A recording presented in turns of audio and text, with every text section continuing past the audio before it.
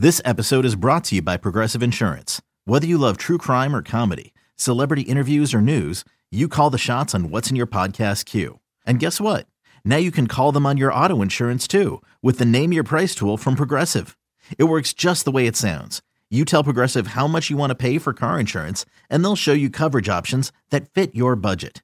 Get your quote today at Progressive.com to join the over 28 million drivers who trust Progressive. Progressive Casualty Insurance Company and Affiliates. Price and coverage match limited by state law. This is A's Cast Live, your comprehensive look at the Oakland Athletics. Watch the left field deep. Bam going back, looking up. He will watch it fly. And 29 other MLB clubs. 2-2 pitch on Trout, and he blasts one. Way back. Goal for Yelich. Cody Bellinger hits one out. Beat on. So he's your home run derby champion. Join us as we take you inside the baseball universe. From spin rate to juiced balls to game-changing moments, we have you covered. Spend your afternoon with us next from the town, only on A's Cast Live. A's Cast Live. Here's Chris Townsend. Well, good afternoon, everybody. Yes, it is A's Cast Live, and we've got a fantastic show once again. Keenan Long from Long Ball Labs.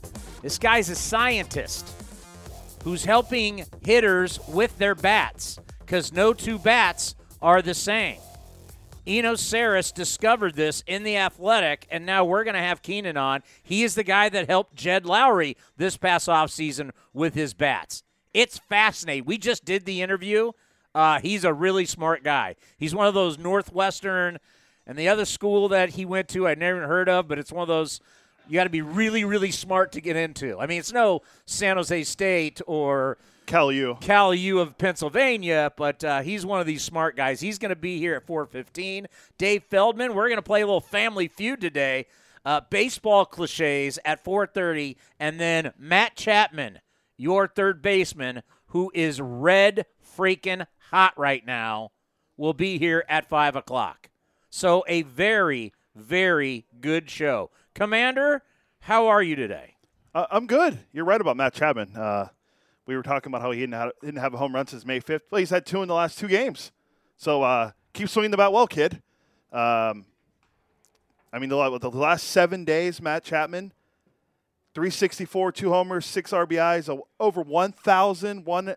It's actually 1.189 or 1,189 OPS with only 6 strikeouts and 22 at-bats. So the strikeouts are cutting down. The power's back. Average is up. So it's good to see. It's good to see that the power's coming back. He looks healthy. The defense is there. It's a good sign for the A's because Matt Olson can't carry the offense every single game. Well, that's one thing I want to start out with today. Folks, get on your computer, do whatever you have to do, and start voting Matt Olson and Mark Canha for the All-Star game. I mean, come on. Matt Olson, the last 12 games, is hitting .432, 10 extra base hits, 15 RBIs. I mean, you look at his numbers. These are all-star numbers, and he's gotten 0 votes. I don't know where he is, but he's not in the top 5. I know where he's at. Shana Rubo of the Mercury News put it out. So here's the top 7 in the AL. No, I want you to know he's hitting .289, 18 home runs, 47 RBIs. He's having an incredible year. So here you go. One is Vlad Guerrero Jr. He's having a nice little year. Okay, I'm cool with that. Jose Abreu. Come on. Yuli Gurriel. He leads the league in hitting. Jared Walsh, who we're going to see tonight. Trey Mancini, great story, but, I mean, he has a lot of RBI, but that's really about it. You can't. Ji-Man Choi, who just got activated off the injured list today for the Rays. Rays fans are outvoting us? By only about 2,000 votes. And then it's Matt Olson. It's 7. By the way, who has a 984 OPS. Yeah. A 980. Can we – so when I go on to MLB.com, see, you know what I miss? I miss the days when I was a little kid and you would only be able to vote at the ballpark. And, you know, do you remember the ballots that they would give you and you'd have to poke the holes? Yeah. Oh, and I loved the way they smelled, and the ushers would give you like 40, and you just sit there as a kid at the game and just pick all, whether you're picking all, like say you pick all A's or you're trying to be legit, and you're going to pick George Brett, and you're going to pick Cal Ripken, Tony Gwynn and Kirby Puckett, I miss those days. I miss giving me all those ballots and sitting there for 9 innings and I would vote for all my guys, then I'd vote for players around. But that was when voting was voting. If I go to athletics.com/vote now, how does it work? I'd have to go and do it. I haven't voted for the All-Star game yet, but it's based off Google. So you go on and vote. I think you can vote as many times as you want. So we need to push that for A's fans to go vote because we need to. I mean, Matt Olson's 7th. He only has 59,536 votes at first base. Now, first base is stacked. We know that because of the year that Vladimir Guerrero Jr. is having, Yuli Gurriel, how we met with the Astros. Somehow, by the way, the Astros are ranked above the A's in power rankings when the Astros are in second place in their own division. But yet, I will never understand how power rankings work. It's something that I'll never, ever understand how they do. Well, there's a bias. It's a certain writer who has a bias. Well, MLB.com has like 8 different writers who voted on it. You'll never guess who the number 1 team in the power rankings is, though. And overall. You'll be shocked. Second week in a row, it's the same team. Padres. Nope. It's an American League team. Chicago. Nope. Not Chicago. The Rays? The Rays are number 1. They play in a terrible division. Well, I got a good buying or selling question for you, and it has to do with the baby Jays. Okay, so I'm voting as we speak. So first baseman, select 1 player per league. All right? I voted for Matt Olson. I get it now. So you get to vote 1 guy. But I have the feeling I can go back and vote over and over and over and over again. Yeah. And our man Marcus Semien, by the way, he's having a great year. Well, you get a country behind you.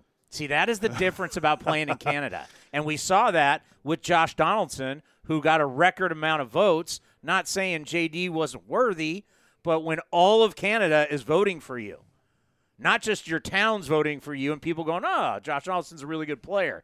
He had all of Canada. So right now, Marcus Semien, I bet Blue Jay fans are through the moon. And if you're – the whole country's a Blue Jay fan. It's the only team they got. Well, let's see. He's hitting 295, I think. He has 15 homers. The RBI, now people are going to complain. He only has 30 RBI. I think he hits leadoff for them still. But still, he's 15 homers. The Jays hit 8 home runs yesterday against when they blew out the Red Sox 18-4. Marcus is having a great year for the baby Jays. They have Vlad and Marcus lead at their respective positions in All-Star voting. And then you have Bo Bichette's in second as shortstop. And then they have 3 of their outfielders in the top 10, or 2 of their outfielders in the top 10. So a bunch of the guys, and they're the third-place team in the AL East. The A's are leading the AL West, and we can't get a guy in?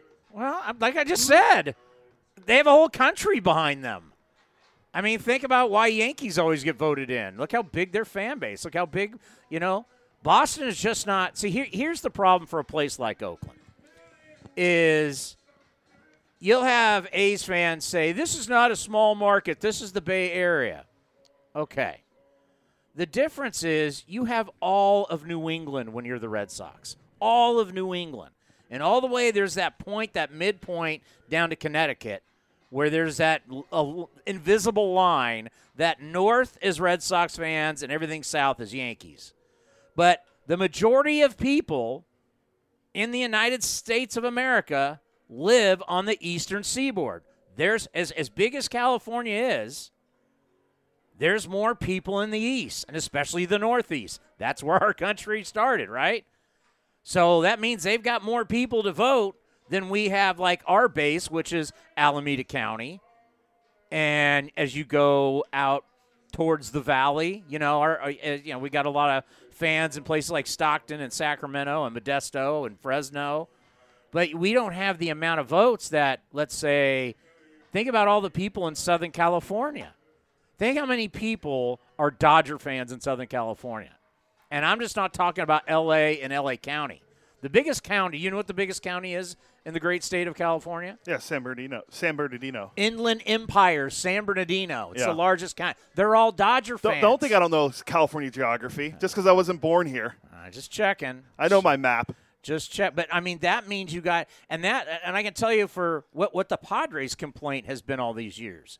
The Padres' complaint, and it's a legit one, it was the same thing for the Chargers, is So there you got San Diego, which is the 8th largest city in the country. It's a major city. But to the north, you got the Dodgers and the Angels and Camp Pendleton. To the east is the desert. There's nothing out there. To the south is Mexico. And what's west? The ocean. The Pacific Ocean. So they're really boxed in. So that's what's different than, like, let's say the St. Louis Cardinals. I mean, the Cardinals are so popular. Well, back in the day, there were no teams in Texas. I mean, they were the team of the Midwest. There was no Kansas City Royals. There was no Philadelphia Athletics. And that's why even to this day, there are still a lot of Cardinal fans in Texas and all through the Midwest. St. Louis was at one point, before the Dodgers and the Giants moved out here in, 58? Yeah, that sounds about right. Yeah. So before they moved out here, the most West team was the St. Louis Cardinals. That's why you talk to somebody like Ray Fosse, who's from Marion, Illinois. I mean, everybody in the Midwest grew up Stan Musial fans. So the All-Star game really is about, A, are you a super popular player? Like, are you like Cal Ripken Jr. to where everybody loves you and everybody's going to vote for you? Or how big is your fan base, and is your fan base going to get out and vote? And I had the question, and I figured out my answer. I came in, I said, who's the last A to be voted into the All-Star game? And I do have my answer.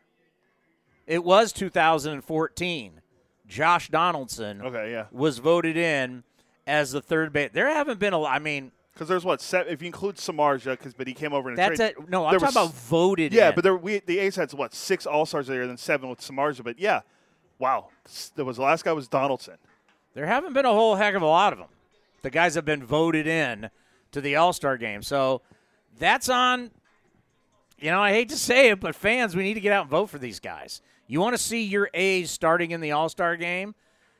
Go to athletics.com/vote.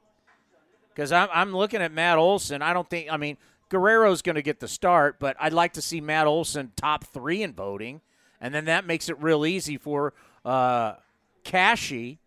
Kevin Cash will be the manager for the American League. Should we send him a text? Tell him to put our guy in there? I mean, we know him well enough. Well, the thing is, are you going to be shocked if Cash asks Melvin to be a part of the staff? No. I think that's a smart play. Melvin might be like, yeah, I'm going to Arizona and play some golf. And do you want to hang on? Do you want to go hang out in Colorado for a few days? You already spent a couple days this year. I don't know if you want to go back. Well, I'll tell you what. As the West Coast guys, I much rather do that flight to Colorado than fly all the way to Atlanta, Georgia. Yeah, it's a long flight.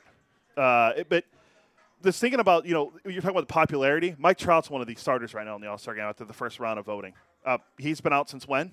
And he's not coming back till after the All-Star break? But he's a popular player. It's how it works. And Byron Buxton, who's been on the IL more times than he's played this year, he's one of the starters too. Let's not forget, that's why Mike Schmidt retired. Mike Schmidt, I want to say they were in San Diego and the Phillies, and they were going to go to San Francisco after, and Mike Schmidt was hitting, I don't know, it was like low 200s. He was awful. And he was leading the vote for the All-Star game, and he just said in season before the All-Star game, I retire. I don't think he didn't want to be embarrassed. I mean, the All-Star game to me still means something. It still means something that, you go to the Baseball Hall of Fame, and they're going to put how many times you were in the All-Star game on your plaque. So some people can say, it's just an exhibition, it's not a big deal. Anything that they put on your plaque in Cooperstown, New York, where that plaque lives forever. You may not live forever, but your plaque will live forever. So whatever information that they put on those plaques, they're not putting WOBA on your plaque. What about ex-WOBA? They're not putting that on your plaque. Maybe someday from now, but it's hits, it's RBIs, it's runs scored, it's all-star games, it's MVPs, it's Cy Young Awards, it's wins, it's ERA. So however you feel is however you feel. I just know for me, having been to the Baseball Hall of Fame multiple times, what they put on my plaque matters. And when they say you're a 12-time All-Star, that means something. And you're being recognized as one of the best players in the game. So it really, even if you don't get voted in, that's more of a fan thing. To have the opposing manager and have them pick you kind of says a lot about what people think about you in the game. Well, see, everyone feels differently about this, and we didn't really get it. I don't think we talked about it in 2019. Obviously, we didn't talk about it last year because there was an All-Star game. How do you feel about every team has an All-Star? I agree with it. I do too. I think because if you're a fan, okay, I'm not going to bring it back to my fandom as a Pirates, but if you're a fan of a team that's not any good, if you're a fan of the Arizona Diamondbacks, it entices you to watch the All-Star game if you see one of your guys in the game. If you're a fan of Ketel Marte, you're going to see him play in the All-Star game. Like, it gives you a reason to watch. Yeah, well, and that's what these people don't understand. It's an event to promote your game. It's an exhibition game. Okay, but people don't, well, that guy doesn't deserve it. It shouldn't be. No, you want every city in baseball, all 30, to have a reason to put their eyeballs on that television to get ratings. And as you said, if I got our one guy, if I got Trey Mancini and I'm an Orioles fan and I love Trey Mancini, I'm going to watch that game to see what he does. I mean, that's I don't like when people, they're like, so like, you're so into the game. I mean, I understand years ago they cared about winning the game, but this game is about showcasing the great stars, and you want all 30 television markets to be involved in the game. And for some people, like if they're, let's say the A's were bad and they only had one guy in the game, you're going to watch as an A's fan. You want to see if that guy's going to pitch. Yeah. And he's going to get in the game. So, to me, the outcome of the game really doesn't matter. And I can tell you, I always do vacation. I go back home to San Diego. I get a beach house, and I get the smoker going. So I'm cooking during the All-Star game. So I'm watching it, but I'm not, like, hanging on every pitch. And you want to see the A's players. If they have a couple in there, you want to see them get in the game. Real quick before we get to Keenan Long, Matt Olson home run derby, yes or no? Oh, yeah. I think that'd be great. We can see two guys. What about, three? You can throw – we want to see Ohtani, obviously. I mean, Jared Walsh could be a guy that could be home run. Vladdy's got 21 or 22? I think he has 20. I don't know if he hit one yesterday. He might have hit one yesterday. If he did, I think he's got 21. If he hit one yesterday, he's at 21 then. And Olson's 18. Ohtani has 17 or 18. How about this? Tatis has 19 with the grand slam he hit yesterday. How about this? Your name's Vladimir. So I'm searching Vladimir Guerrero right now. Who do you think pops up ahead of him? His dad? Vladimir Putin. Oh, well. Well, he is the president of Russia. You're playing second fiddle. He's got 21. Yeah, he hit one yesterday. He's got a... They hit 8 in the game, so I would hope he hit one of them. 1,137 OPS. He's got a 210 OPS plus. Yeah. He's hitting 344. He's got 55 RBIs. He scored 49 runs. Good for this kid, man. He is going to be special. All right, earlier today, Keenan Long from Long Ball Labs, a guy who's helping hitters find their best wood. No trees are the same. No two bats are the same. So wouldn't you, as a hitter, if you have 10 wood bats, you'd want to know which ones are the best and which ones aren't? It's your equipment. Here is Keenan Long. Keenan, it is great to have you on the program. Ever since Eno wrote that story about you, you're blowing up, and we've had Jed Lowry on the program to talk about what you guys are doing. Explain to our listeners exactly what Long Ball Labs does. Thanks, Chris. Pumped to be here, not just because you guys are two cool baseball guys, but also because we've been pretty much in the dark on this project for a long time, and Eno, like you said, blew it wide open. I would say it all comes down to, for Long Ball Labs, the sheer fact that no two baseball bats are the same. Now, baseball teams and baseball players work on the idea of finding a discrepancy in the game and then exploiting it to their advantage. This is the discrepancy. No two baseball bats are the same. And what Long Ball Labs has done is we figured out how to quantify that discrepancy and then weaponize it for the advantage of the player. And that's what we've done for, as you read in the article by Eno Sarris, that's what we've done for Jed Lowry. And we've been pumped to be a part of his meteoric, third A's? Correct. Comeback? Yeah. What a story. And the fact the guy didn't play for 2 years and he's back and he looks like he never left, it's been one of the great stories in baseball this year. But this fascinates me, right? And after your article, and I knew we were going to reach out to you, we've been talking about you. And by the way, hopefully we'll promote you and get some new business for you. Sounds great. But the thing that gets me, and I've asked our general manager, I've asked Bob Melvin, I've asked players, I've asked writers, how is it possible we've had a sport that's been around for so long, we don't regulate the equipment?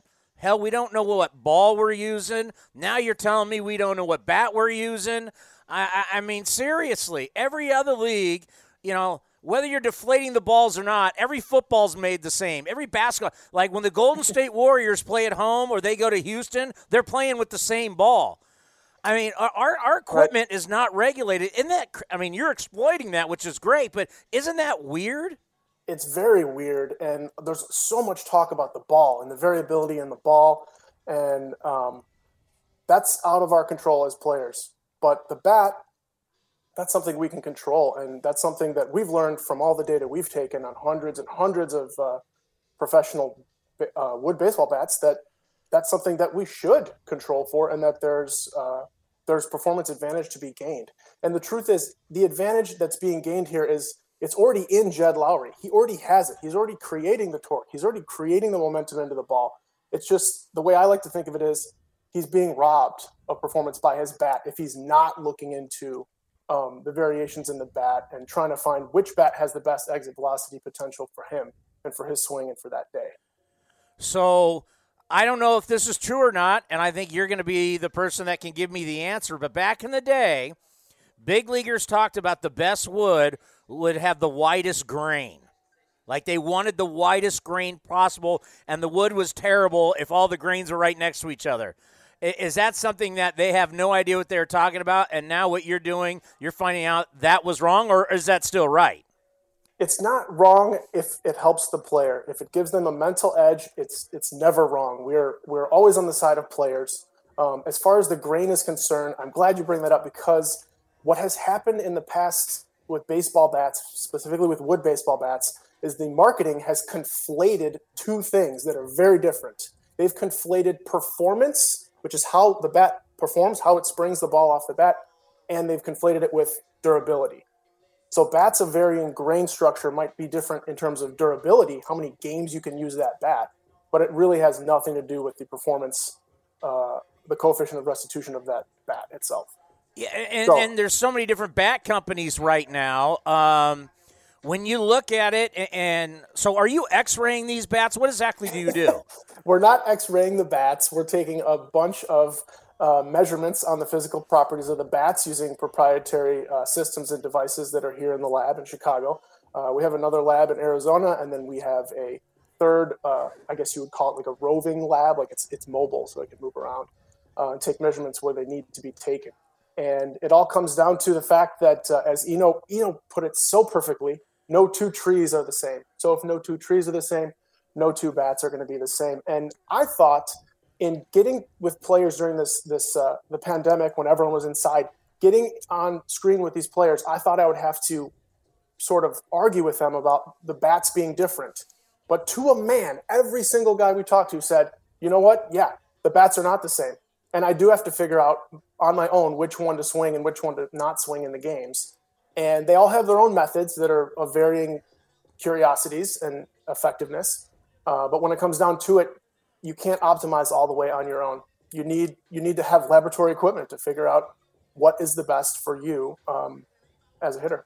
Hey, does your data say which wood is the best consistently? My data does not.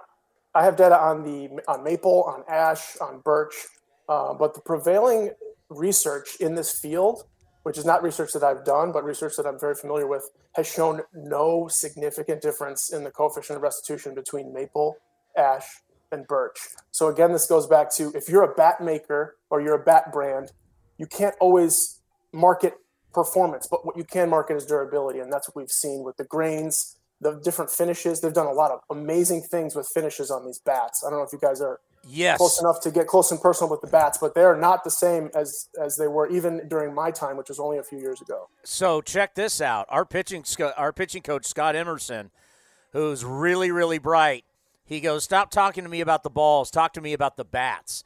He goes, probably- bats don't break like they used to, right? Now when bats break, they come like spears, and the barrel, and it's like a spike going through the air, and sometimes we see it stab right into the ground. Why are bats breaking differently now than when they did in the past? Good question. I think some of it has to do with the species being used.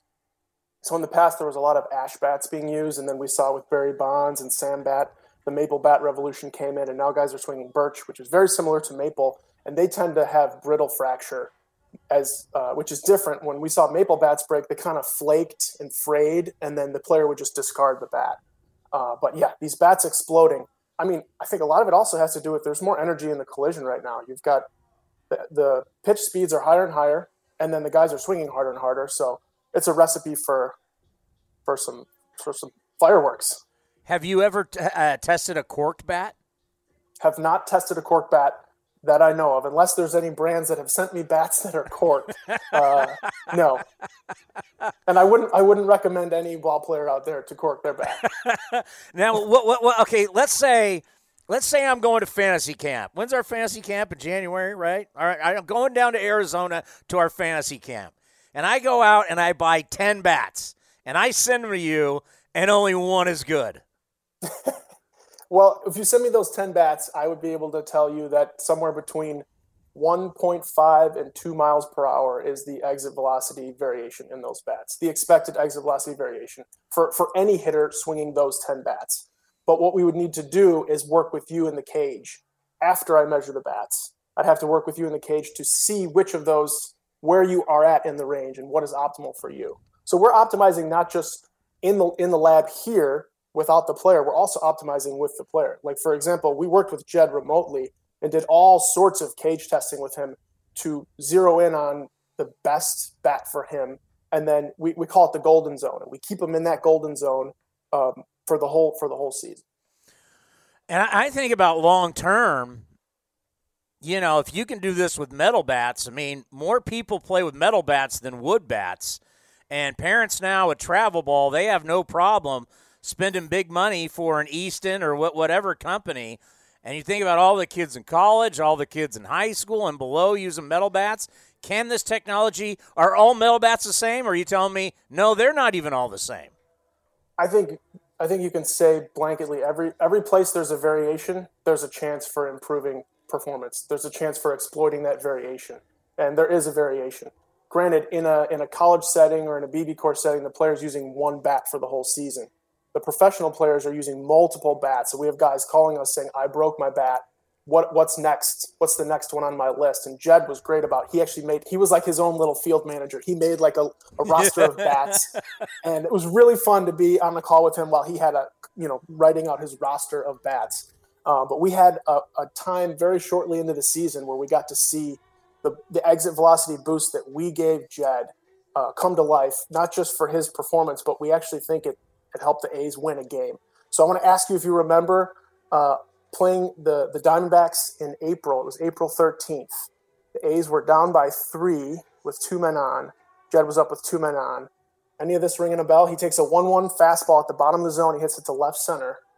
And Peralta, the left fielder, runs back to the wall, jumps, and the ball's caught not by Peralta but by a fan in the first row. Any of this ringing any bells? He had they stopped the game and did the review, and then they said it indeed was a home run. Yeah, and it was to left field, right? Yeah, it was like I left center. And we've had a lot of games since then, by the way.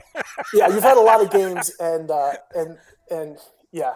So in that particular instance, the folks at Long Ball Labs were jumping up and down like it was the Game 7 of the World Series, because here we are giving Jed Lowrie, or finding for him 1.8 miles per hour of exit velocity, and he hits a ball into the first row, a home run by the slimmest of margins. Now, 1 mile per hour is, they say, approximately 5 to 6 feet. So if we're at about 2 feet or so, 2 miles per hour, so that's about 10 feet of distance, batted ball distance. So that means that if he was swinging not the best bat in his bag, that ball would have been pretty easily caught by Peralta. So we're already seeing in our first season working with players, that we're affecting not only the outcomes of at-bats for players, but potentially the outcomes of games. And the A's ended up winning. I think his 3-run homer tied the game. And then I think there was another homer after. I forget who hit it. Well, I can tell you this. I mean, I'm all into this, and I'll tell you why.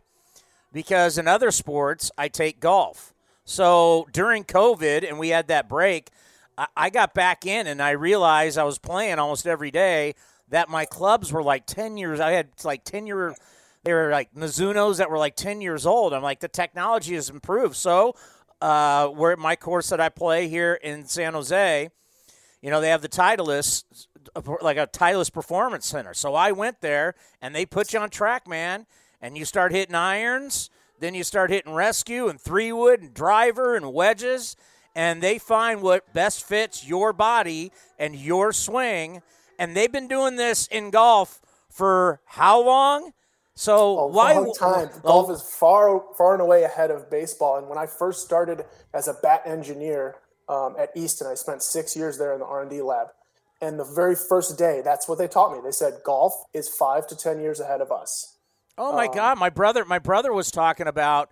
My brother's a teaching pro, and he played a little bit on some mini tours, but down in San Diego, where Titleist is at Carlsbad. And my brother's like, God, like the late 80s we were using TrackMan because it's different. They're trying to sell clubs and balls. That's their business. But I mean, if I was a pro baseball player, I'd be sending you all my bats. I mean, why wouldn't I want to know what my best bat? I mean, I hope Jed's telling me all A's should be sending you their bats, for God's sakes. Well, look at what Jed's great. He even wore our shirt in the dugout. So that's when I knew it was okay to tell folks that I was working with Jed. He has been just a fantastic partner in all of this, and yeah, we're ready to measure bats. We got 2 labs and a roving lab. We're scaled up and ready to go. Bring on the bats. Well, yeah, and I mean, I don't know if we can help you, but I just think like you got a place down in Arizona where half the teams are training. These guys are getting all new bats when they get to spring training. It's like, boys, bring the bats over. Let's see for spring training and heading into the season because your bets bat. I would think your best bats, like bat 1, 2, and 3, I'm not even pulling out in spring training. I'm saving those for the start of the season. I mean, you guys could post up in Arizona and just kill it. Yeah. We actually had one of our clients do exactly what you were saying. We had figured out what his best bat was at the beginning of the off season, and instead of letting the teams order his bats when they, like you said, they show up at spring training, he said, "Screw this. This is too important." He ordered his own bats. He paid for his own bats. A bunch of them, several shipments. We got him all locked and loaded for the season, and he had his 1, 2, and 3 bats ready, and he did not. Yeah, no need to use them in spring training. You got to be so bummed when you break number 1. Oh, that's my best bat. Well, actually, guys tell me that they've already had experiences like that where they are bummed when they break the gamer that's their pride and joy, and then they have to go to the box and find another one, and it's never the same. It never feels the same. But now they're armed with this data. And with this information, you can find the one that is as closest to that as possible. I'm fascinated by this, and we got to do this again. And I want to help you out because I think it's very your equipment. I mean, this is how you make your living. Why wouldn't you want to have the absolute best? And it's fascinating. How about let's end on this? Let's say I got my A bat and I've been using it for a while. Is there ever a time where you're like, yeah, you got to switch it up? You've used it so much. I would say only if that is an ash bat and it's fraying, but these guys don't really use ash bats very much. It's mostly birch and maple. You've got a closed grain structure, and you've got that lacquer that you've seen, that finish on there. The bat's essentially completely encased. If your gamer is still good to go, keep using it. That's what I would recommend to players. If it's been measured through our lab and we know it's the best one for you, keep going. Tell us how people can get a hold of you. My name is Keenan Long, and we're on Twitter, Longball Labs 1. Reach out to us through that. We've had a lot of players reach out that way, so we'll just keep it at that. Great stuff. We appreciate it. Let's talk soon. Yes, thanks a lot. Good luck tonight. Have a good one. It's been great. I am fascinated by it. I mean, why wouldn't you want to know what's your best wood versus what you just want to use for batting practice? Coming up next, our A's historian, as we will play a little Family Feud right here on A's Cast Live. A's Cast Live continues from Rickey Henderson Field. Here's Chris Townsend. I got to tell you, when I was a kid, I loved Family Feud. And I always loved how Richard Dawson was so creepy. He was always kissing everybody. I mean, it was a different time, but he was a phenomenal host. Name that feud. He was. He Or was. Family Feud. There we go. Oh, yeah, there you go. Richard Dawson. He did kiss everybody. So we have the top 10 all-time baseball cliches on the board. Yeah, we have probably even more than 10, to be honest with you. There are a lot of baseball cliches. And Cody, fire it up. This is the greatest cliche speech in the history of cinematic films from the movie Bull Durham. Teach me something new, man. I need to learn. Teach me something. Well, you got something to write with? Good. It's time to work on your interviews. My interviews? What do I got to do? You're going to have to learn your cliches. You're going to have to study them. You're going to have to know them. They're your friends. Write this down. We got to play them one day at a time. Got to play. It's pretty boring. Of course it's boring. That's the point. Write it down. I love that. All right. I'm just happy to be here. Now I hate that. Hope I can help the ball club. That's good. I know. Write it down. I just want to give it my best shot, and the good Lord willing, I things got will that. work out. Good. I got it. Lord willing. Things will work out. Yep. I mean, is that classic? Oh. And it's true. Like, you know, Townie, I'm just happy to be here. You know, it's funny that from a radio now / streaming standpoint, I've basically been the first interview for most all these guys all this year. Yeah. I mean, they'll talk to the press and then they give them to me, and I'll be the first time that they're and to watch them grow as men, you know, like talking to someone now, like when Josh Donaldson first came up to what he is now, it's been fun to watch these guys. Already, are we ready to play the Family Feud? You ready to go? Yeah, I'm ready, yeah. All right. I thought we were going to get some more music. I there. thought so too. This is a one-man production crew. It's hard for me to do all of it. You don't have the soundboard ready to go? With this setup, it's hard for me to play all the drops and everything at the same time. I'll do the best I can. All right, baseball cliches. Here we go, Cody. You go first. It's a beautiful day for baseball. See, I don't think that's a cliche. Bam. No. Because that's Give me my buzzer. Yeah. No. Yeah. I think some cliches have some truth to them, and I think a beautiful day for baseball. Let's play two, Ernie Banks. I think that's legit. I don't find that a cliche, so that's not on the board. Wow, one strike already. All right. You know, I'm just going to look at the back of the baseball card. Yeah, that one's brutal. That's the back of the baseball, and somebody dropped that the other day. Sean Casey drops it all the time. No, on one MLB of the Network. Athletics did. It was Elvis Andrus dropped it about Matt Chapman. He said you got to look at. Sometimes you have to tell him to look at the back of his baseball card. Now, is that an actual?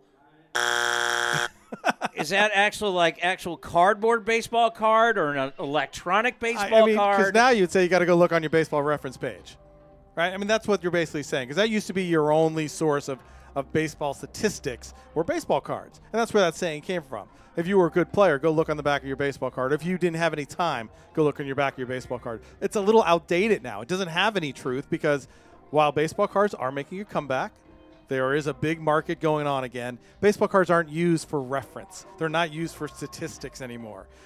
Baseball reference, maybe, but baseball cards, no. All right, I'm on the board, baby. He's pitching lights out. Yeah, lights out. We hear that a lot in baseball. Lights out. He's lights out. He's lights out. So we're here at the Coliseum. We've experienced lights out. Fact.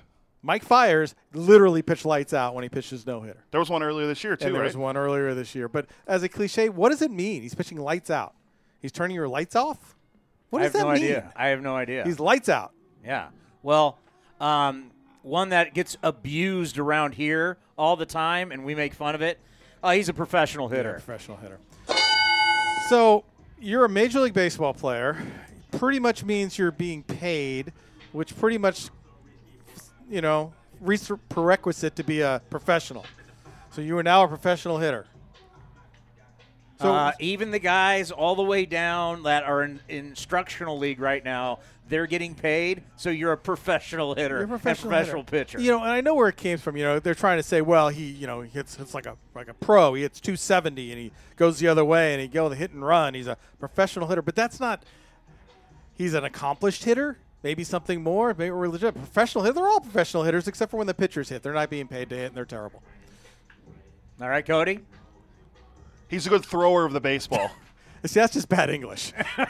that's my biggest problem with that. Not as much as a cliche, it's just bad English. He's a good thrower of the baseball. It's like with the people in football, they always say football for everything, right? That's another one. He's a good thrower of the football. He's a good thrower of the football. He runs the football. He scores the football. It's a football move. It's a football move. No, a thrower. That's such horrible English. Terrible. So that is a no-go? I guess it is. Wow, I'm about to win this thing. Matt Cain. He was known as a horse. He's a horse. Yeah, so there's a couple with the horse. He pitches like a horse, and fielders and base runners get on their horse. Where do horses come involved in baseball? Why do we have so many horses? Should they get on Matt Cain to run the bases? On his horse. He got on his horse. Who's getting on all these horses? It's almost like we're like Seinfeld. How do you get horses? How do you get a horse? And get Where's baseball? the horse? Why is there a horse on the field? I don't know. I'm a Mets fan. I've never seen a horse at Shea Stadium. He's on his horse, or he is a horse. Yeah, that's a bad one. Give me a I'm on there. Okay. I'm going to go back. Okay, if we're going to talk Matt Cain, what's another one Bochy's always dropped? He's a competitor. Yes, he competes. He competes. He's a competitor. That's what they're doing. They're playing baseball. It's a competitive game. Pretty much everybody out there is competing. I know you're trying to emphasize, but really, is he more competitive than the other guy? And if you're not a competitor, if he doesn't say you're a competitor, then you're a slacker. That's a bad description of a baseball player or competitor. I've never understood this one. He's a glue guy. Yeah, that's on there. The glue guy. Wait, he's got glue on him? He's got glue. He's the glue. He's Lester Hayes. He goes around. He's got stickum. Well, maybe now you need a glue guy with all the pitchers out there. Maybe that is a thing. Hold on a second. He's a spider tack guy? Yeah, he's the glue guy. He's the glue guy. Yeah, these guys who are good clubhouse men, good clubhouse guys who are glue guy. They keep everybody stuck together. I don't really know what that means. All right, Cody. Good cut. Meaning like when you swing at a bad pitch, good cut. Like when you're swinging, like. Nah, I think there's validity in that one. Oh, come on. He's like a good cut. Yeah, that's okay. That's not a cliche. Wow, you are awful at this. Well, actually, the list I found online is awful. Because all the good ones you already used already are the ones I usually come up with. What was Oral Hershiser?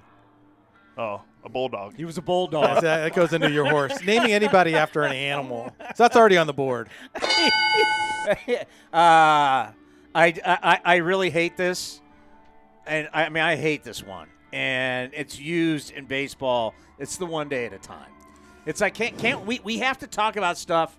We have to talk about it. And we got to talk about it every day after the game. I'm sorry. I have to analyze it. I can't take it one day at a time. I need something refreshing. I got to be able to talk about, like, other teams coming to town and matchups and everything. We take it one day at a time here, Tony. I know. The game in front of you. That's the game that you play. The chapter of the story is today. And then the next day you turn the page. To what? Yeah, but you know what? Look at your scorebook. When you come to the ballpark the next day, what do? You turn the page, right? You got to fill it out again. There's a little bit of validity. You turn the page. That game is done now. You're turning the page. And basically all the notes I have here go all here too. It's the same thing every day. Now you know why people go to the computerized scorebook. This one could go either way. I hate when people say he's seeing the ball well. Yeah, no, that's... Because are you seeing the ball bad? Yeah, that's the thing. You're seeing it bad or you're not seeing it. You're seeing the ball well. I know there's some validity to that. Sometimes you're seeing it better if you've gotten some certain medication and you're seeing the ball really well. Other guys, but you never hear him say he's seeing the ball bad. That's a bad, again. He's seeing the ball well. Is the good Lord willing really a cliche? No, that's more of what's the word for that?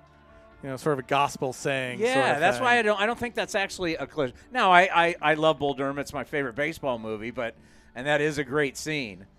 But yeah, I don't think that the good Lord willing is actually a cliche. But it sets up with the good good Lord willing, I'll do my best today. Yeah. It's kind of what you add to something. And then always, I'm just here to help the ball club. Oh, my God. And Here to why help the team. is it a ball club? It's a baseball team. Why is it a ball club? Well, but now remember, in baseball, you have a clubhouse. In football, you have a locker room. Correct. Baseball's a clubhouse, so baseball club works. NBA, locker room. Yep. Hockey, it's the room. Just the room. It's just the room. Yeah. Don't ever step on the logo in the room either. And by the way, when you're in that room, you go out, you leave that room to go play in a barn. Not a multi-billion-dollar arena. It's called a barn in hockey. Yeah. And no, I'm not wearing a $200 jersey. Sweater. I'm wearing a sweater. Yeah, sweater. Better get it right. That one confused me as a kid, the whole sweater thing. Because not growing up with hockey, and they would say sweater. I'm like, so what? That's wool? Is it cashmere? What kind of sweater you got? What's that red dot? All right, what else you got? I got one. It ties into he's a professional hitter. I hate when people go, he's a major leaguer. Yeah. I'm sorry. I didn't realize I was watching Stockton play, and we're watching low A baseball. So, and that goes to the other one. It's the Major League pop-up. You heard that? Broadcasters use that a lot. It's a Major League pop-up. Anything that goes high in the air on the infield, that's a Major League pop-up. And they're not going to see that in the minors, Townie. Nobody's hitting the ball like that. That's a minor league pop-up? Yeah, it's a ridiculous turn of phrase. Major League pop-up. What does that mean? Yes, we're in the majors. He had a pop-up. So, yeah, technically it's a Major League pop-up. Really good broadcasting, like in broadcast school, they want you to stay away from crutches, saying the same thing over and over again. And really, these cliches have been crutches for play-by-play guys for over 100 years. Yeah, and that's the problem. That's how they get into the lexicon. And then it gets repeated over and over and over again ad nauseum. And you just hear it, and you're like, So let me give you one that the ad nauseum that I hate. I love the Major League pop-up. I didn't think about that. Major League pop-up. This one I hate, and broadcasters use it, writers use it, and it drives me insane. He's had good success. Okay, success is inherently good. So it's redundant. Okay. It's good success. Does he have bad success?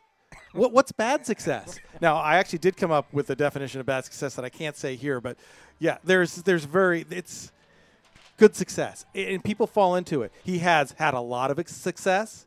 He's been successful, but good success it's redundant. It's success. He's had success against this guy. It's like very unique. Unique in its own is not a gradient. Unique is to itself. It's not very unique. There's not measured of uniqueness there. It's just unique.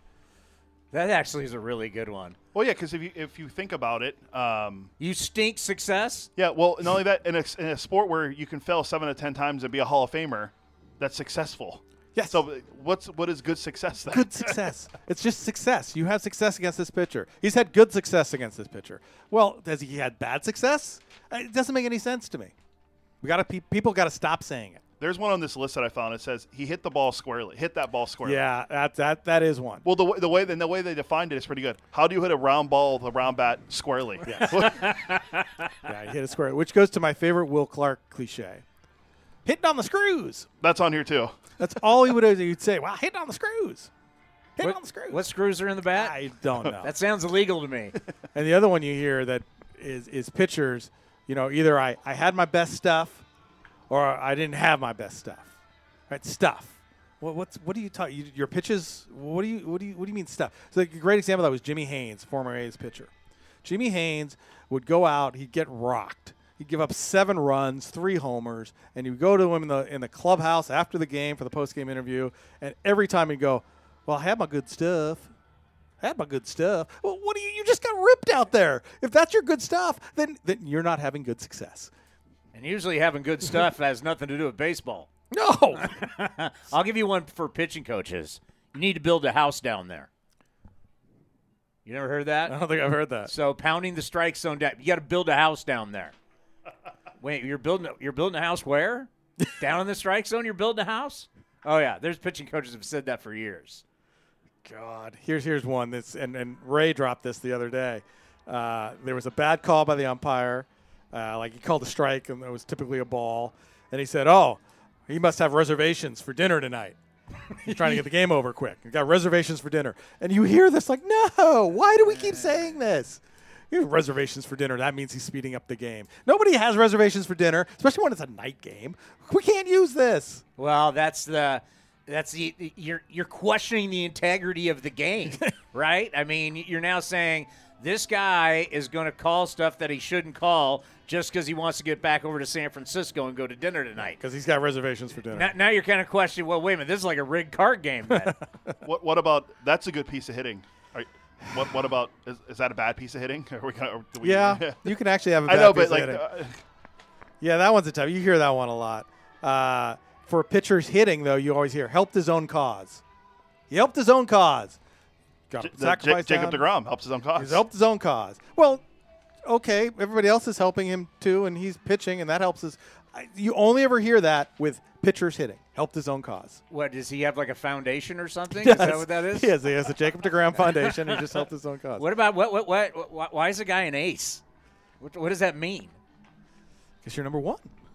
He's an ace? You're an ace. He's like an ace pilot. He's an ace. Like, what is he? Ace. Maybe his name's Ace. Maybe he's Ace Frehley from Kiss. You don't know. This one has always bugged me. Circus catch. I've been to a few circuses. I've never seen anybody catch anything. It's a can of corn. Well, at least that has to do with, back in the olden days when the shop boy would go to the cans were at the top shelf, and he used a stick to get the can off the shelf, and he used his apron to catch it in. So he caught it like a can of corn. That's where that comes from. I did not know that. Yes. That is great So knowledge. it actually comes from something. But the circus catch, I just don't – I know what they're trying to say. It's an acrobatic catch. I get that. But the circus catch – I don't go to the circus to see catches. And the same thing, and this is one I hate. This is not in baseball, but it has to do with baseball. When you go to a basketball game and you'll see a full-length pass, and they'll say, that's a baseball pass. How many passes do you ever see in a baseball game? Do we have passes in baseball? Last time I checked, that'd be no. That'd be no, but it's a baseball pass. And that one drives me insane. And that gets said all the time. All the time. I in know the what they're NBA. saying because it's an over. He throws overhand. He's throwing the basketball. He's throwing the basketball. Yeah. It's more of a football pass. I'll give you a football pass there, right? That's a pass. Because you're throwing it to like a receiver. Yeah. Baseball pass. Well, there's no passing in baseball. That's a good one for NBA. What else you got? Oh, I'm just looking at some of these. I didn't really look at the list that extensively, but I'm just looking like they have to I don't hate it, but when people say manufacture runs, You got to manufacture runs. Yeah. The name of the game is scoring runs, so you have to score runs regardless. Yeah, you have to manufacture. You have to go to the shop. You got some plans, and you got the equipment, and you're running things. You're not building the runs out there. You just have to get them in. Well, are you manufacturing in a factory? Are you using equipment to have that manufactured? You got a whole bunch of union people in the back. Are you done by unions, or is it by drones? Is it by? Are Bob Melvin and Mark Kotze bringing the Bobcat on the field? Like, what are we doing here? This one bugs me, and we hear this a lot. Guy hits a long fly ball that's an out, and you'll hear, well, if you hit that ball in Fenway, that'd be a homer. Oh, that's on here too. Yeah, you hit that ball in that ballpark, it's a homer. Or it was hit during the day, it's a homer. No, it was hit here in this ballpark right now. It's not a home run. We don't know what would happen in another ballpark in another time. It's just, I hate that. That one just bugs me. That's a good one, yeah, because that's said all the time. Especially if that was back at the Coliseum. Yeah. Oh, Coliseum in the day, that's way out of here. Well, no, it's not. So what do the Rockies broadcasters say? Because basically every fly ball at sea level, you got, hey, if we were back home, that'd be out of here. Yeah, I bet you they do say that a bunch, too. I bet. It's just got to be so old. This is just me being me. The one that drives me more, it's not even a cliche, it drives me nuts when people say Grand Slam home run. It's on my list. Grand Slam home It's a grand slam, and you don't need to put the home run in it. And that was one of Bill King's rules, right, for broadcasters. There are a few things you could never say. And King Korach has talked about it. He wrote it in his book. And grand slam home run, number one. It's not a grand slam triple.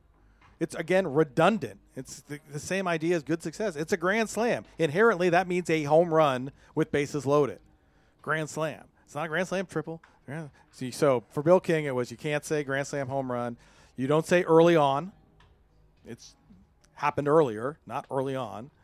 And you never thank him, like when he says, go to the broadcast the next, here's Ken with the third inning. Thanks, Bill. No, you don't thank him. This is your job. You're going to work. Okay, what the hell is a grand slam now that I think about it? It's a home run with the bases loaded. It's a 4-run home run is what it technically really is. What's grand and what's a slam? But that was just the term that was made. Correct. But right? you see what I'm saying? It's a grand slam. What's a slam? It's also a breakfast at Denny's. Yes. Yeah. The other one for me too. That's been around for. Yeah. The other one for me is what people say, complete game shutout. It's a shutout. Yeah. And then there's this, there's a couple people on Twitter who go, well, no, because you can get a shutout without pitching a complete game in only one instant. If a pitcher on the mound gets taken out before he gets an out and you get the next 27 outs without giving up a run, you will get credited with a shutout and not a complete game. It's happened in my lifetime once on this field. It was Al Leiter. It was Neil Allen got knocked out of the game. Al Leiter came in, pitched the rest of the game. Lansford, first batter, hit a ball off Neil Allen's knee, knocked him out. Ooh. Leiter pitched the rest of the game, pitched a shutout. It's the only time I've ever seen it. So I've seen it once. So the starter didn't get an out. Starter didn't get an out, and the other pitcher pitches all 27 outs. He gets credit for the shutout, but not a complete game. Because he didn't pitch the complete game. Right, because the other guy faced the first batter. So, yeah, I got to have a guy come in out of the pen and throw 9 innings when he came to the park not knowing when he was going to throw. That probably has not happened a lot in the history of the game. No, it's not. And it's so if you say shutout, he pitched a shutout, he has to have pitched a complete game to get the shutout, except in that one very small injury. So I hate the complete game shutout. That one bugs me. Well, this one from Cliche says, well, we just don't like in terms and broadcasting anymore. Yeah, that's part of that. So here's another one, rookie mistake. We hear that a lot. Do rookies, I don't know. It's a rookie mistake.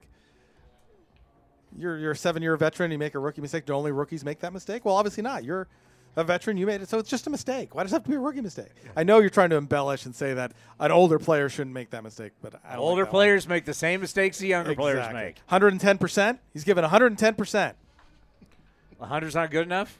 You can only give 100. That's all I know of. If I go over that, and that goes to our next one, you have to stay within yourself. What does that mean? Stay within yourself. I'm going to get it in my body? Yes. I'm not sure really what that was. Don't try and do too much. Stay within yourself, but give 110%. It doesn't make any sense. Can you imagine how many bad football speeches the coaches give before the games that you can either try to fire people up, they just have the worst cliches? Oh, my God. Stay within yourself, but give 110%. And this one, I've heard this one over the weekend, too, as I wrote it down. Country hardball. Or it's a country fastball. Throw country in front of it. What is it? That's so city fastball or city hardball? It's different than country hardball? We have city mouse and country mouse playing? What is that? Mountain hardball? Mountain hardball? Country hardball. It's good old country hardball. What does that mean?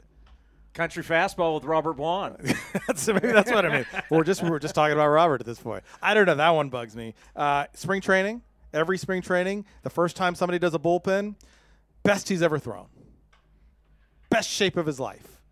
Best he's ever thrown. The catcher will always say, well, his stuff was working better than it ever has before.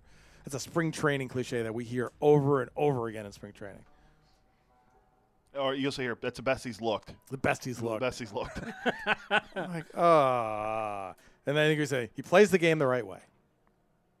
That's a very overused one. Plays the game the right way. Well, that's the thing. He plays the right way versus this guy, he plays the game the wrong way. Plays the wrong way. He runs to third first. It's really confusing. I don't really understand if he plays the game the right way. It's we see it, and that's the thing now when you listen to a broadcast, you'll pick up on it. And it really is, you hear more in broadcasting than writing. Journalism has kind of moved away from it a little bit, but you'll hear broadcasters use it, you'll hear players use this stuff in interviews. And it will drive you nuts after a while. I still don't know what kangaroo court really means. Do kangaroos go to court? I don't know. How do we bring in kangaroos into baseball? I've never seen a kangaroo at a baseball game. And when they go to court, do they get fined for having too much in the pouch? Is that where it is? I don't know. The kangaroo court. This was awesome. This was awesome. So, this was a lot of fun. So did Tony end up winning then? Yes. Well, you had a couple who just thank you. Fast money. Thank That'll be you. next time. We'll play Fast Money. All right, buddy. Townie, Cody, it's been fun.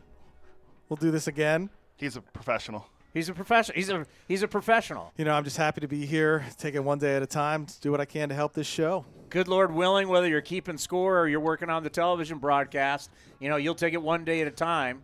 Stay within yourself, but give that 110. I'm going to give 110%, but, you know, I'm going to play good old country fastball today, and it will be fine. Yeah, you're the horse of scorekeeping. That doesn't sound so good. Wait a minute. Coming up next, Matt Chapman of your Oakland Athletics right here on A's Cast Live. Hi, this is Ramon Laureano. And the throw is going to be in time at the plate. Laureano firing a strike all the way on the And you're listening to A's Cast, your 24/7 destination for A's baseball. The A's have won 22 of 30 versus Kansas City now. They're out of town, Anaheim in. The A's are 31-8 when they score 4 runs or more. And they're 12-2 against the Central. One of the reasons why? Matt Chapman, your all-star third baseman, is starting to heat up. Here's my conversation with Matt earlier today.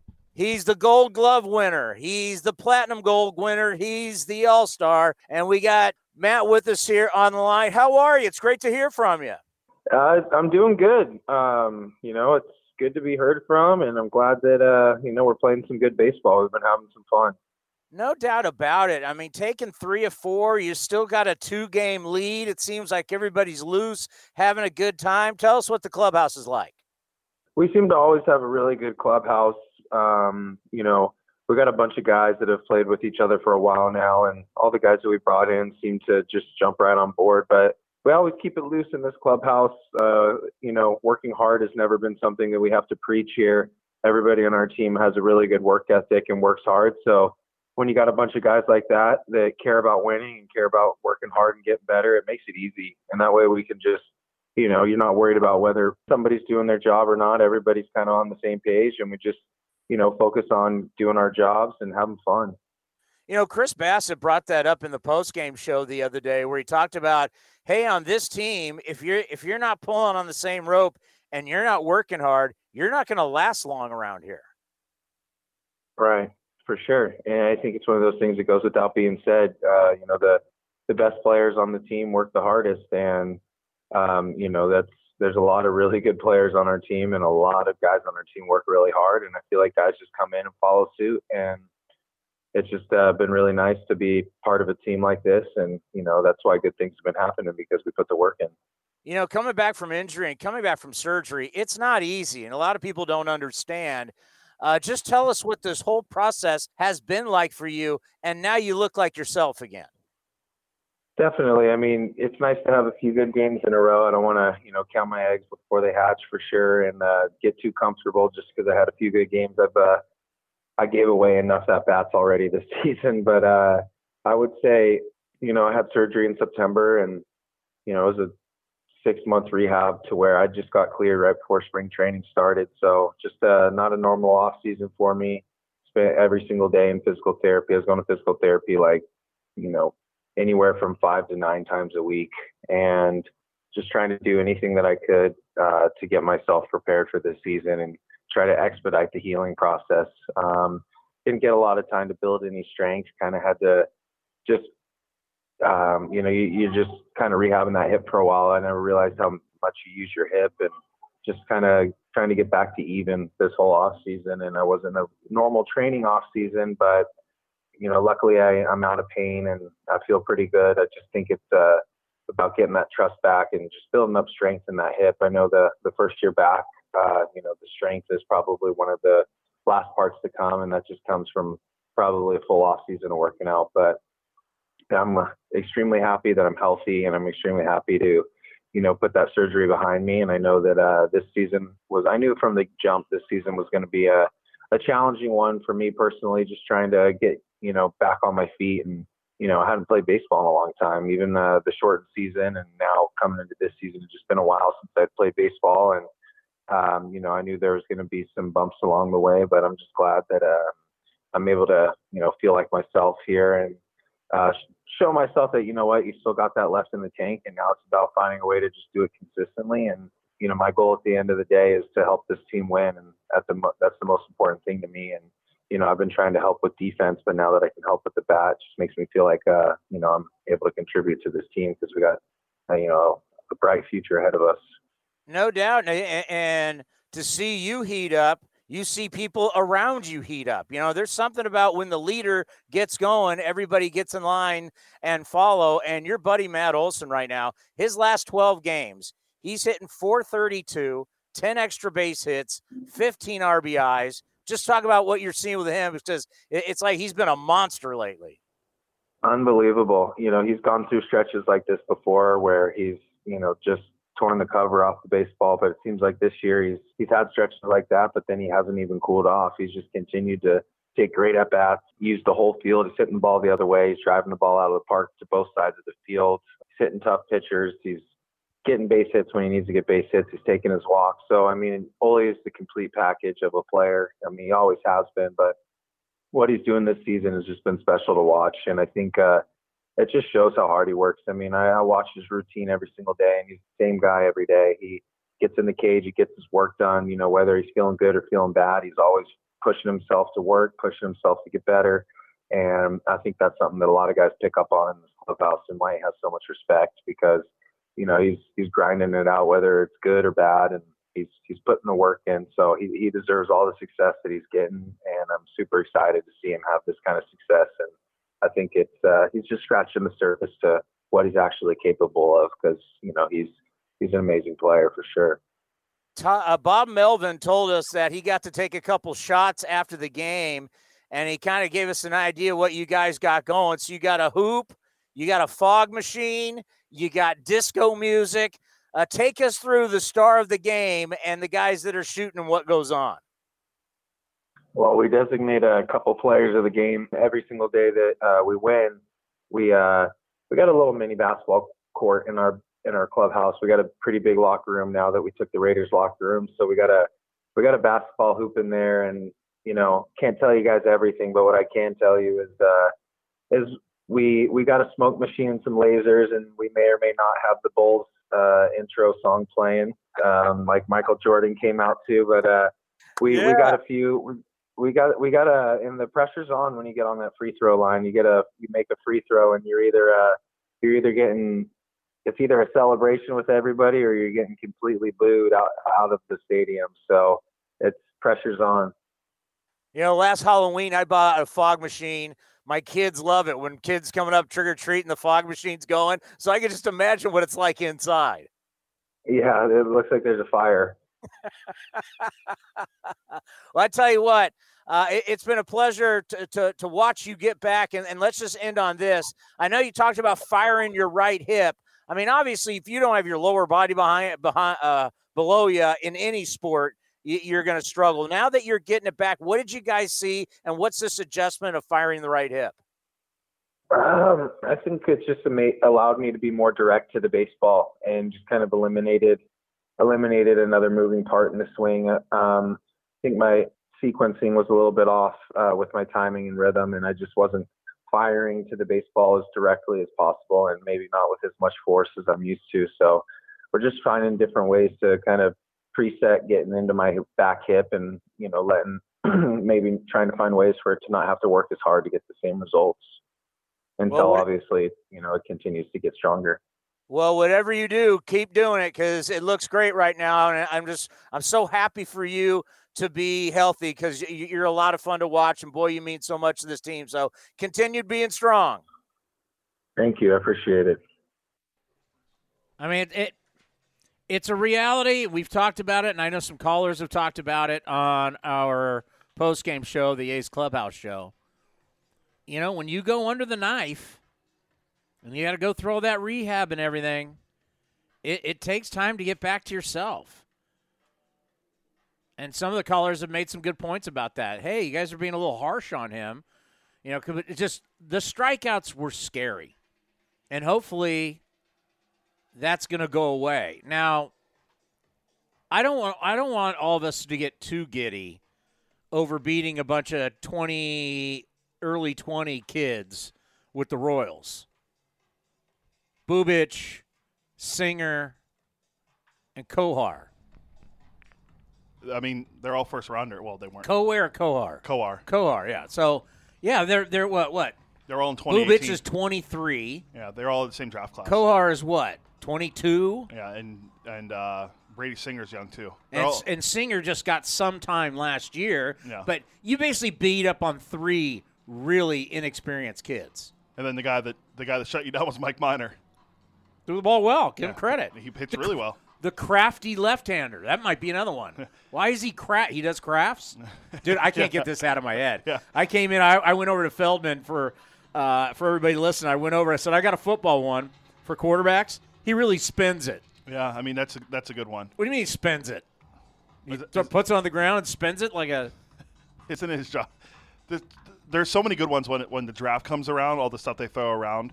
I remember I tweeted it out whenever the Niners were drafting Trey Lance. I was like, here's what I want out of the Niners quarterback, and I tweeted out every good cliche possible for the Niners quarterback, what they could do here at the pick. And it was like everything you hear on like draft shows, a competitor, a smart kid, like all the stuff you hear like Mel Kiper Jr. say and Todd McShay say on ESPN. Yeah, Moneyball with those scouts. They have a couple of them in there.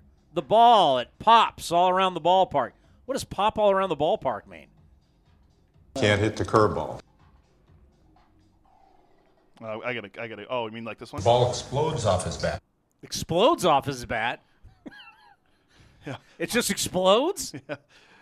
What about this one? I like guys like that got a little hair on their ass.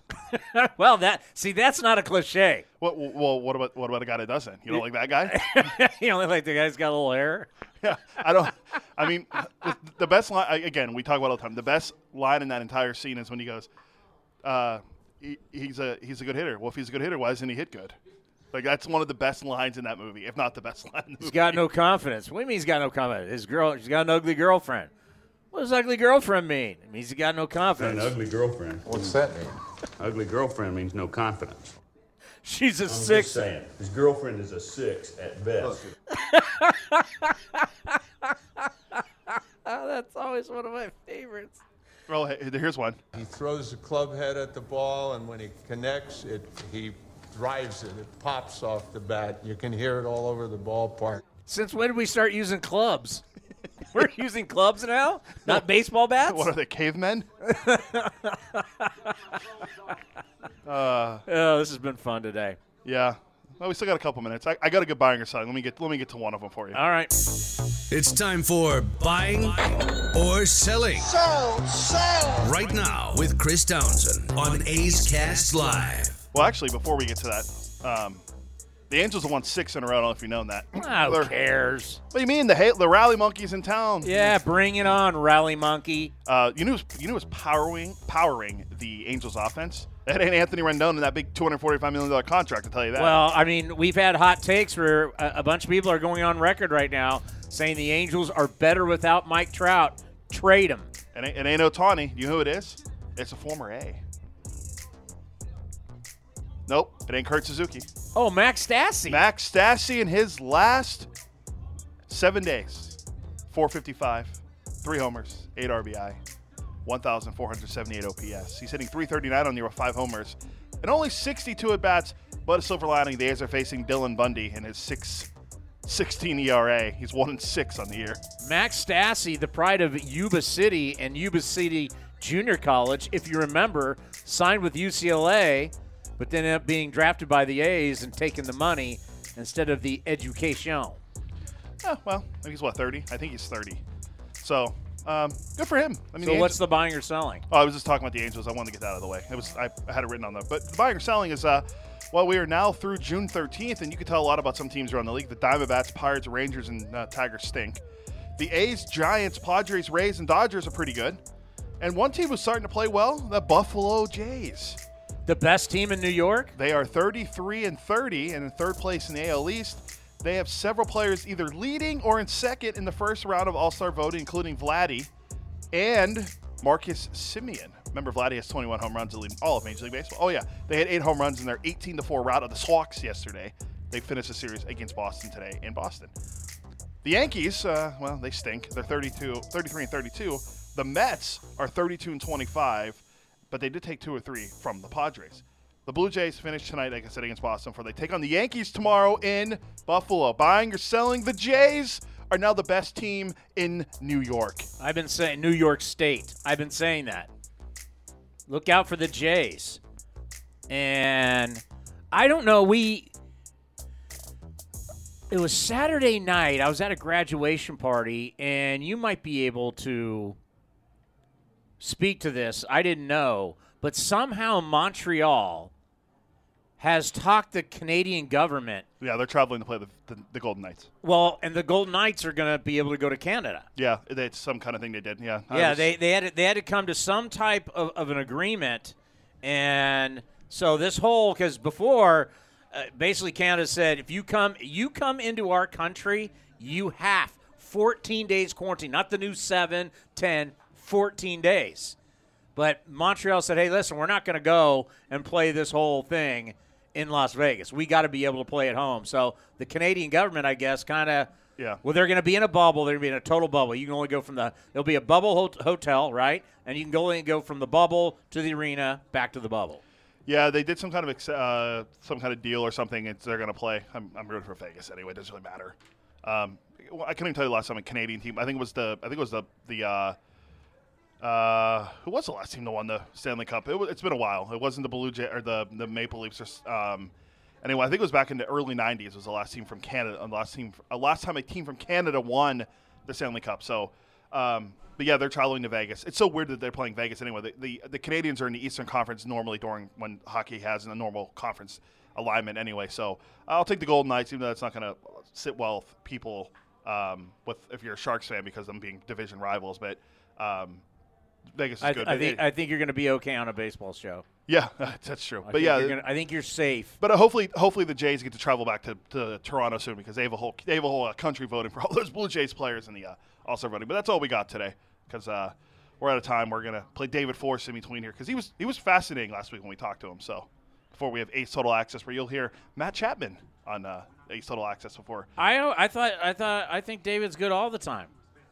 Yeah. I think we have been, obviously we were lucky all those years doing the Billy Bean show. Bean's fabulous, right? But now to have David, because let me tell you something, some GMs, and they don't want to say anything, and you can't ask them anything. It's like we are very lucky that we have had a great run of front office people who can get on the mic and say something. Yeah, he always answers every question. He never shies away from it. So, unless he's acquiring somebody and doesn't want to tell us, so we do the interview, and then his phone's buzzing in the background. And then an hour later, A's have made a move. And then we'll ask him. Oh yeah, by the way, I was talking to you guys. Yeah, I was getting texts. Yeah, that's what happened. Well, we want to thank Keenan Long from Long Ball Labs, David Feldman, and Matt Chapman for coming on A's Cast Live. Up next, it's the general manager, and I'll talk to you in a few. This has been a presentation of the Oakland Athletics.